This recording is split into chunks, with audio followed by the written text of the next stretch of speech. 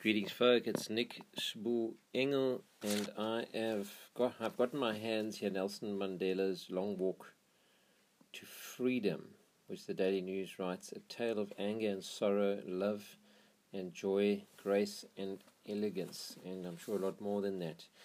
But I'm going to plunge right now into chapter 20, which is page 192.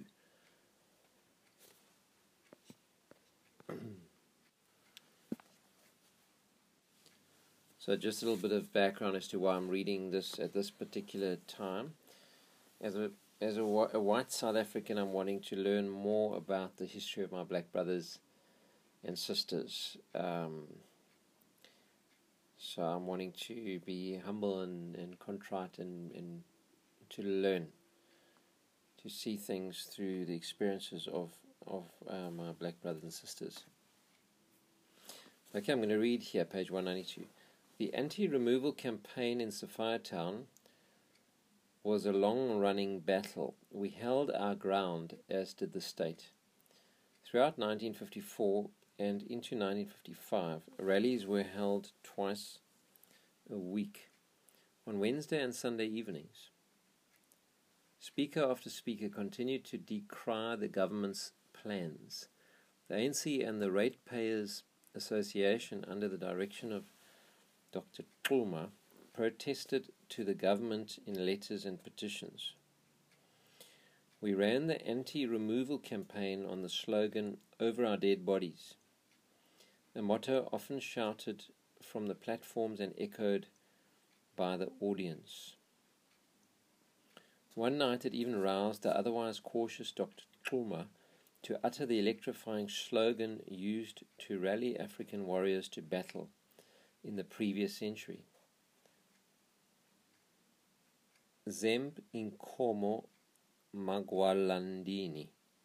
The enemy has captured the cattle, you cowards. The government had scheduled the removal for 9th of February 1955. As the day approached, Oliver Tambo, or OR, and I were in the township daily meeting local leaders, discussing plans and acting in our professional capacity for those being forced out of the area or prosecuted. We sought to prove to the court that the government's documentation was often incorrect and that many orders to leave were therefore illegal. But this was only a temporary measure. The government would not let a few illegalities stand in its way. Shortly before the scheduled removal, a special mass meeting was planned for Freedom Square. 10,000 people gathered to hear Chief Luthuli speak. But upon his arrival in Johannesburg, he was served with a banning order that forced him to return to Natal.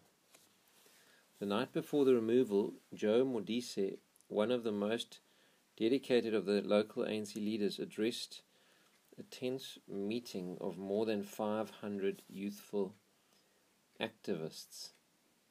They expected the ANC to give them an order to defy the police and the army. They were prepared to erect barricades overnight and engage the police with weapons and whatever came to hand the next day. They assumed our slogan meant what it said, that Sophiatown would be removed only over our dead bodies. But after discussions with the ANC leadership, including myself, Joe told the youth to stand down. They were angry and felt betrayed. But we believed that violence would have been a disaster. We pointed out that an insurrection required careful planning, or it would become an act of suicide. We were not yet ready to engage the enemy on its own terms. In the hazy dawn hours of 9th of February, 4,000 police and army troops cordoned off the township while workers razed empty houses and government trucks began moving families from Sophiatown to Meadowlands. Sure. It reminds me of a jazz song that I learned when I was at university. It feels so strange, but I kind of feel like I should play that song. No, I had never fully learnt its meaning. I knew about the removals, but I hadn't studied them or read about them as I am today. So I'm going to play the song now. This is totally unplanned.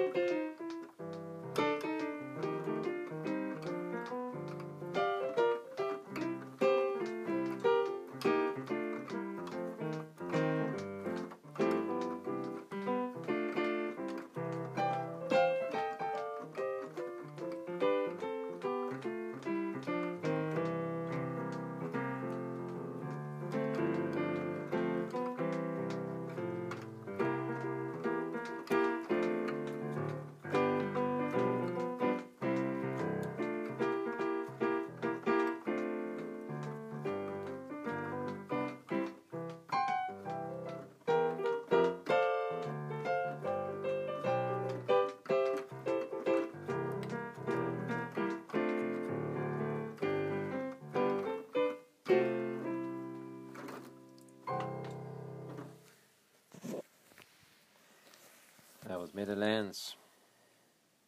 Sure, it brings back memories of when I was at university when we used to play that song together at jazz gigs. We actually did some gigs at Shabeens, we did corporate functions, we did various different gigs. That was around the year 94, 95, so 40 years after those actual removals in 55. It feels so strange to be playing that song in the middle of reading about this history that I know less than I probably should know about, but we can redeem the time and learn. Lord, I pray that you heal our nation as we learn. Okay, I'm reading in Wikipedia now here about Meadowlands and also the song. It says Sapphire Town had been a cultural centre, particularly for African jazz music, prior to this forced removal and relocation. The forced move away from the Sapphire Town township inspired Strike Vilakazi to compose Meadowlands. Originally sung by Nancy Jacobs and her sisters, Meadowlands was set to an infectious jive beat.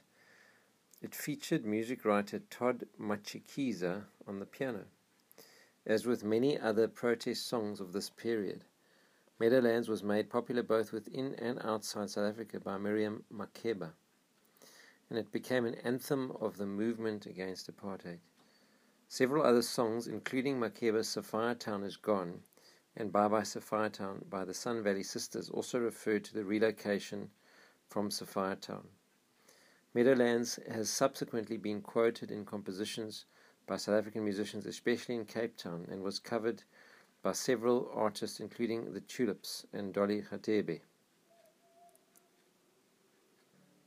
The song was performed outside South Africa by several artists during the apartheid era, helping expose the injustices suffered by oppressed racial groups, according to commentator Michaela Vershbow. In 2007, it was included in the collection Essential South African Jazz. The lyrics of the song were written in 3 languages: isiZulu, Sesotho, and Tsotsitaal, or street slang.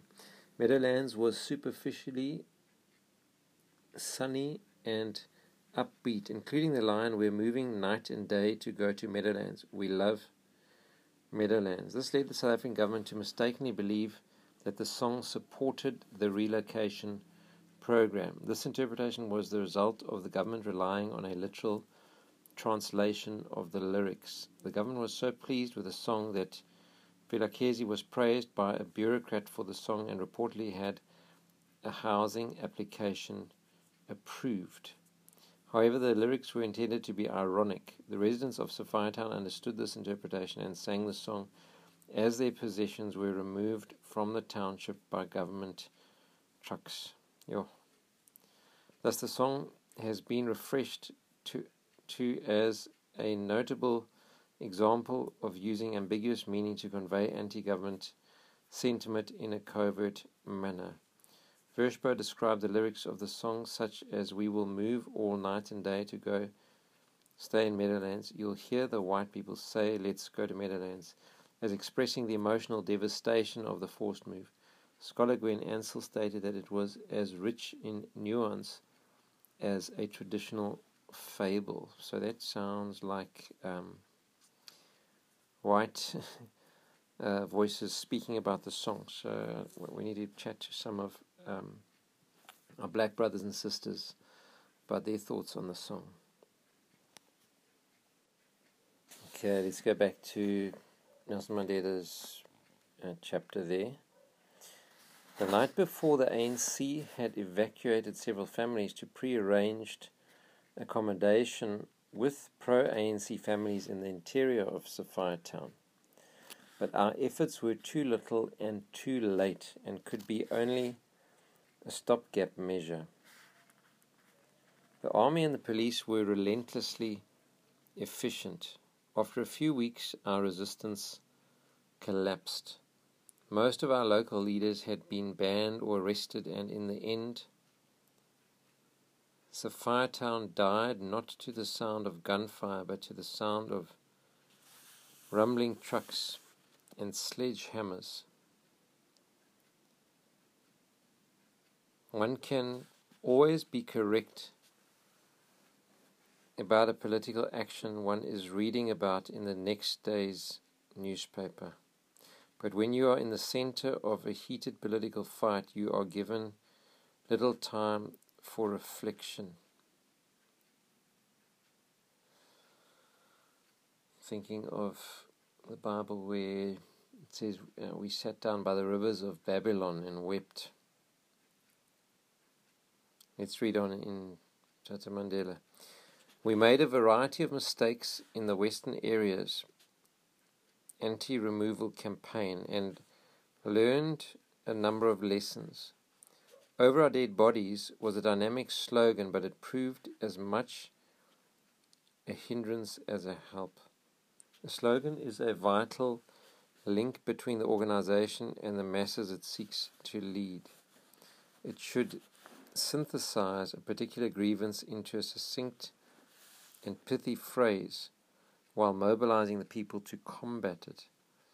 Our slogan caught the imagination of the people, but it led them to believe that we would fight to the death, to resist the removal. In fact, the ANC was not prepared to do that at all. We never provided the people with an alternative to moving to Meadowlands. When the people in Sophiatown realized we could neither stop the government nor provide the tenants with housing elsewhere, their own resistance waned and the flow of people to Meadowlands increased. Many tenants moved willingly, for they found they would have more space and cleaner housing in Meadowlands. We did not take into account the different situations of landlords and tenants. While the landlords had reasons to stay, many tenants had an incentive to leave. The ANC was criticized by a number of Africanist members who accused the leadership of protecting the interests of the landlords at the expense of the tenants. The lesson I took away from the campaign was that in the end we had no alternative to armed and violent resistance. Over and over again we had used all the non-violent weapons in our arsenal. Speeches, deputations, threats, marches, strikes, stayaways, voluntary imprisonment, all to no avail, for whatever we did was met by an iron hand. A freedom fighter learns the hard way that it is the oppressor who defines the nature of the struggle, and the oppressed is often left no recourse but to use methods that mirror those of the oppressor. At a certain point, one can only fight fire with fire. Thinking of a Martin Luther King quote here. King said, "Darkness cannot cast out darkness, only light can do that. And hate cannot cast out hate, only love can do that." I know Tata Mandela is not saying here, in fighting fire with fire, he's not saying fight hate with hate, but it is interesting that Martin Luther King, also through his readings of Gandhi, who was reading Tolstoy, who was reading the Bible, stuck to that philosophy of non-violent resistance with absolute passion and perseverance. And of course Tata Mandela and his colleagues took up the arms, but one can understand Mandela's frustration and the ANC's frustration at all those methods that he's just mentioned not being effective. Anyway, let's read on here. Education is the great engine of personal development. It is through education that the daughter of a peasant can become a doctor, that the son of a mine worker can become the head of the mine, that a child of farm workers can become the president of a great nation. He may have been speaking of himself there. It is what we make out of what we have, not what we are given, that separates one person from another. Since the turn of the century, Africans owed their educational opportunities primarily to the foreign churches and missions that created and sponsored schools.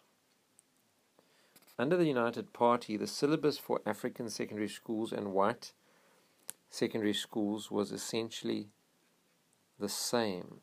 The mission schools provided Africans with Western-style English language education, which I myself received. We were limited by lesser facilities, but not by what we could read or think or dream. Yet even before the nationalists came to power, the disparities in funding tell a story of racist education. The government spent about 6 times as much per white student as per African student. Education was not compulsory for Africans and was free only in the primary grades. Fewer than half of all African children of school age attended any school at all. and only a tiny number of Africans received high school certificates. Even this amount of education proved distasteful to the nationalists. The Afrikaner has always been unenthusiastic about education for Africans. To whom it was simply a waste, for the African was inherently ignorant and lazy, and no amount of education could remedy that. The Afrikaner was traditionally hostile to Africans learning English, for English was a foreign tongue to the Afrikaner and the language of emancipation to us. In 1953, the nationalist-dominated Parliament passed the Bantu Education Act, which sought to put apartheid's stamp on African education. The Act transferred control of African education to the Department of Education, from the Department of Education to the much-loathed Native Affairs Department. Under the Act, African primary and secondary schools operated by church and mission bodies were given the choice of turning over their schools to the government or receiving gradually diminished subsidies. Either the government took over the education for Africans, or there would be no education for Africans.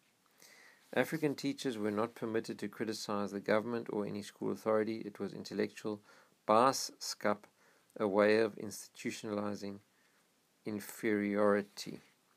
Dr. Hendrik Verwoerd, the Minister of Bantu Education, explained that education must train and teach people in accordance with their opportunities in life. His meaning was that Africans did not and would not have any opportunities, therefore why educate them? There is no place for the Bantu in the European community above the level of certain forms of labor, he said. In short, the Africans should be trained to be menial workers, to be in a position of perpetual subordination to the white man. To the ANC, the act was a deeply sinister measure designed to retard the progress of African culture as a whole, and if enacted, permanently set back the freedom struggle of the African people. The mental outlook of all future generations of Africans was at stake. As Professor Matthews wrote at the time, education for ignorance and for inferiority in Verwoerd's schools is worse than no education at all. The act and Verwoerd's crude exposition of it aroused widespread indignation from both black and white. That's interesting. With the exception of the Dutch Reformed Church, which supported apartheid, and the Lutheran Mission, all Christian churches opposed the new measure. But the unity of the opposition extended only to condemning the policy, not resisting it. The Anglicans, the most fearless and consistent critics of the new policy, were divided. Bishop Ambrose Reeves of Johannesburg took the extreme step of closing his schools, which had a total enrollment of 10,000 children. But the Archbishop of the Church in South Africa, anxious to keep children off the streets, handed over the rest of the schools to the government.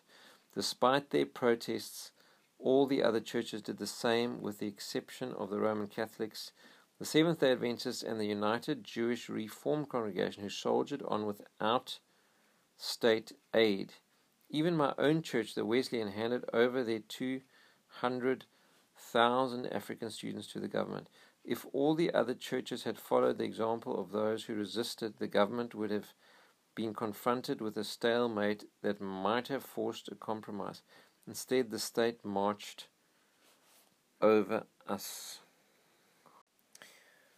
Okay, I'm now skipping ahead to halfway down page 199. Mandela writes, the Congress of the People represented one of the two main currents of thought operating within the organization, the ANC. It seemed inevitable that the government would ban the ANC, and many argued that the organization must be prepared to operate underground and illegally. At the same time, we did not want to give up the important public policies and activities that brought the ANC attention and mass support.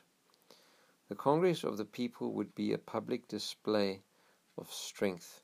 The dream for the Congress of the People was that it would be a landmark event in the history of the freedom struggle, a convention uniting all the oppressed and all the progressive forces of South Africa to create a clarion call for change. Our hope was that it would one day be looked upon with the same reverence as the founding convention of the ANC in 1912.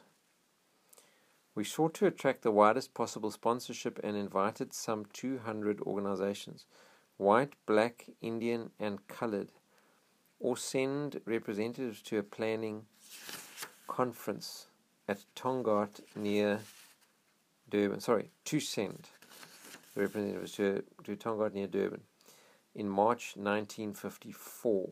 The National Action Council created there was composed of 8 members from each of the 4 sponsoring organizations. The chairman was Chief Luthuli, and the secretariat consisted of Walter Sisulu, later replaced by Oliver after Walter's banning forced him to resign. Yusuf Kachalia of the SAIC, Stanley Lollan of the South African Coloured People's Organization, and Lionel Bernstein of the Congress of Democrats, COD. Formed in Cape Town in September 1953 by coloured leaders and trade unionists, CACPO was the belated offspring of the struggle to preserve the coloured vote in the Cape, and it sought to represent coloured interests. SACPO's founding conference was addressed by Oliver Tambo and Yusuf Kachalia. Inspired by the Defiance campaign, the COD was formed in late 1952 as a party for radical left-wing anti-government whites. The COD though small and limited, mainly to Johannesburg and Cape Town, had an influence disproportionate to its numbers. Its members, such as Michael Harmel, Bram Fisher, and Rusty Bernstein, were eloquent advocates of our cause. The COD closely identified itself with the ANC and the SAIC and advocated a universal franchise and full equality between black and white. We saw the COD as a means whereby our views could be put directly to the white public. The COD served an important symbolic function for Africans. Blacks who had come into the struggle because they were anti-white discovered that there were indeed whites of goodwill who treated Africans as equals. The National Action Council invited all participating organizations and their followers to send suggestions for a freedom charter. Circulars were sent out to townships and villages across the country. If you could make the laws, what would you do? They said. How would you set about making South Africa a happy place for all the people who live in it? Some of the flyers and leaflets were filled with the poetic idealism and characterized the planning. We call the people of South Africa black and white. Let us speak together of freedom. Let the voices of all the people be heard, and let the demands of all the people for the things that will make us free be recorded. Let the demands be gathered together in a great charter of freedom. The call caught the imagination of the people. Suggestions came in from sports and cultural clubs, church groups, ratepayers associations, women's organizations, schools, trade union branches. They came on serviettes, on paper torn from exercise books, on scraps of foolscap, on the backs of our own leaflets. It was humbling to see how the suggestions of ordinary people were often far ahead of those of the leaders. The most commonly cited demand was for one man, one vote. There was a recognition that the country belongs to all those who have made it their home. That's beautiful. Then I'm just going to give some bits and bobs now. Page 204, jumping ahead a bit, and therefore we the people of South Africa, black and white, Together, equals, countrymen and brothers, adopt this freedom charter, and we pledge ourselves to strive together, sparing nothing of our strength and courage until the democratic changes here set out have been won. The Charter then lays out the requirements for a free and democratic South Africa. So I'm just going to read the headings of each of these aspects of the Charter. The people shall govern. All national groups shall have equal rights. The people shall share in the country's wealth. The land shall be shared among those who work it. I think these things are still critical for today, because the land issue still in 2020 today has not been resolved or fully dealt with. We then go to chapter 21 on page 207. Let's read. In early September 1955, my bans expired. I had last had a holiday in 1948 when I was an untested lightweight in the ANC with few responsibilities beyond attending meetings of the Transvaal Executive and addressing the odd public gathering. So Mandela hadn't had a holiday for 7 years at that point in 55. Now at the age of 38, I had reached the light heavyweight division and carried more pounds and more responsibility. I had been confined to Johannesburg for 2 years, chained to my legal and political work, and had neglected Mandela family affairs in the Transkei. I had been keen to visit the countryside again, to be in the open veld and rolling valleys of my childhood. I was anxious to see my family and confer with Sabata and Daliwonga on certain problems involving the Transkei, while the ANC was eager that I confer with them on political matters. I was to have a working holiday, the only kind of holiday I knew how to make.